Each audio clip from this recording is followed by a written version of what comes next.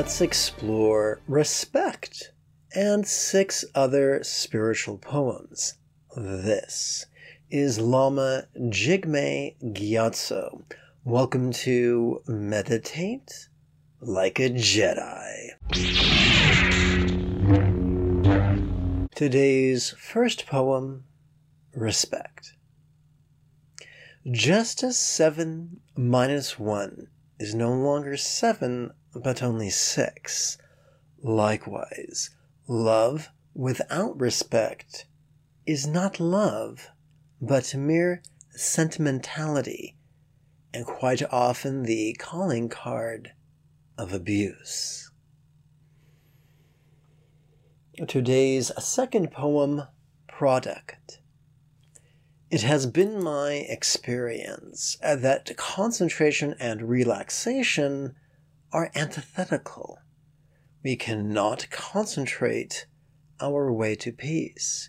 We cannot concentrate our way to ease. For concentration is a tightening and fighting, and peace is the product of relaxing and flowing. Today's third poem, Variety. Buddha was not an ideologue. He was not a fool blinded by theory. Buddha knew full well that sometimes every mind could be playful, and other times every mind could be peaceful. So he taught a wide variety of techniques. Some techniques are best used when the mind is in a playful mode. Other techniques are best used when the mind is in a peaceful mode. It is not our job to choose what mode to experience. It is our job to notice what is spontaneously occurring or manifesting in our mind, and then use the appropriate meditations not as a remedy, but to make the most of mind's present mode. To turn whatever state we are in into an asset, into an ally, into an aid upon enlightenment's path. Today's fourth poem, Splendid. Let us review the simple iconography of the sky dancer, known in Sanskrit as either Dhaka or Dakini, and in Tibetan as Khandro. This archetype of enlightened action is depicted as naked, comprised of light, beautiful, and dancing. The sky dancer's nudity reminds us to be vulnerable in our mindfulness. The Dhaka's body of intangible light reminds us to let go, as if all things were not graspable. The Dhaka's beauty reminds us of compassion, splendid and rare. The Khandro's dance reminds us that centered spontaneity is the path. Today's fifth poem, Best. The viewing of Buddhas as gods to be worshipped and supplicated is a trap of patriarchy, of yang, of Sith. The wisdom of matriarchy, of yin, of Jedi, reveals that the power of the Buddhas is not found in their role of real or imagined celestial parent, but as archetypes reminding us of enlightenment's path and how best it is traveled. Today's sixth poem, Poignant. One of my teachers was fond of saying, "It is good to have a hook to hang your hat upon." The same holds true for Buddhist meditation. For the numerous techniques of Anuttara Yoga Tantra, which translates from the Sanskrit as highest yoga tantra, could be organized in the 3 sloppy overlapping circles of a Venn diagram. They are creation's first stage, completion's second stage, and great completion's third stage. In creation's first stage, we could train in mindfulness of the 4 bases of awareness: mind, communication, body, and circumstance. In creation's first stage, we could also train in the compassion that marries the 4 bases of awareness with a love for all beings, who we recognize in, or who we organize in 4 concentric spheres, like a Russian nesting doll. We could harness the self-interest hardwired into our brainstem, the first innermost sphere, and ride the wave of its tendency to crave peace, intimacy, health, and safety. We ride craving's wave in such a manner as to leverage the momentum of our self-interest into the love that wishes the best for all our neighbors, the second sphere of beings. Then all our fellow earthlings, whether they walk or crawl or swim or fly, the third sphere of beings.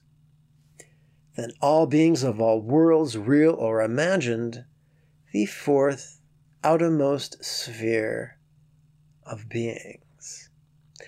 Also in creation's first stage, we practice the wisdom that lets go of all in the most wonderful way, by blending mantra recitation with the physical relaxation that lends itself to the psychological release of all that we instinctually crave and all to which we intellectually cling. Having explored creation's first stage, we now turn our attention to completion's second stage. Completion's second stage is more subtle, for in its first phase, we use symbolism to explore the dance of impermanence and interdependence in such a manner that it bypasses the trap of pseudo-intellectualism as well as overanalysis. The symbolism effortlessly employed by the first phase of completion's second stage speaks directly to our viscera, to our guts, or if you prefer Yiddish, to our spilkas, in such a way as to support our training and letting go, both physically letting go as well as psychically. In the second phase of completion's second stage, our mindfulness dances upon the subtle pleasure effortlessly generated as our wisdom viscerally explores pleasure's non-graspability. Great completion's third stage is the very subtle exploration of awareness itself. In Great Completion's third stage, we explore the sensory awareness of sensations, of flavors, of sense, of sounds, and of sights. And in Great Completion's third stage, we also explore the awareness of mind itself, its emotions, its intentions, its thoughts, its memories, and its fantasies. All the poignant and transformative techniques of Buddhist Tantra are neither mysterious nor supernatural nor special, only for the chosen few. They could be learned in as little as a season or so, provided one persists in practicing what they have been taught, training every morning and every evening as well. And these techniques could then be mastered in as little as 7 years, or 7 quarters, or 7 months, or 7 fortnights, or 7 weeks, or even 7 days. Darth Bane's rule of 2 taught there must be a Sith Lord to possess great power, and a Sith apprentice to crave such power.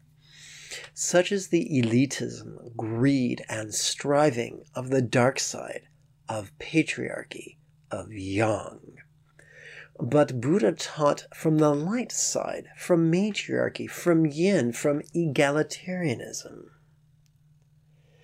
Anyone who finds a good teacher, attends class punctually, and does their homework enthusiastically could master Buddha's path with such swiftness as to outpace a pod racer and make it look as if it was standing still.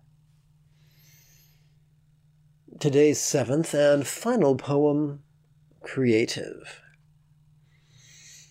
The quest for enlightenment need not be mystical, cryptic, or even pious, but simply as pragmatic as resolving, I would like to be less of a dickhead.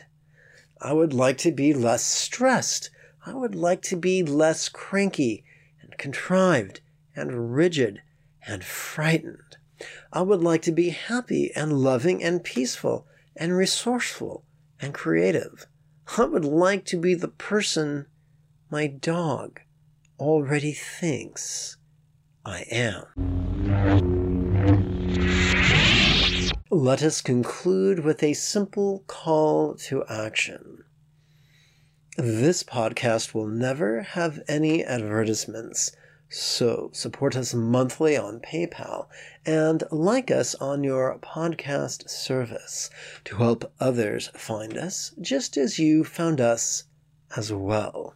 If meditation has felt impossible, boring, or just out of reach, you are welcome to register at buddhajoy.org for the next series of live online meditation class webinars that meet once a week.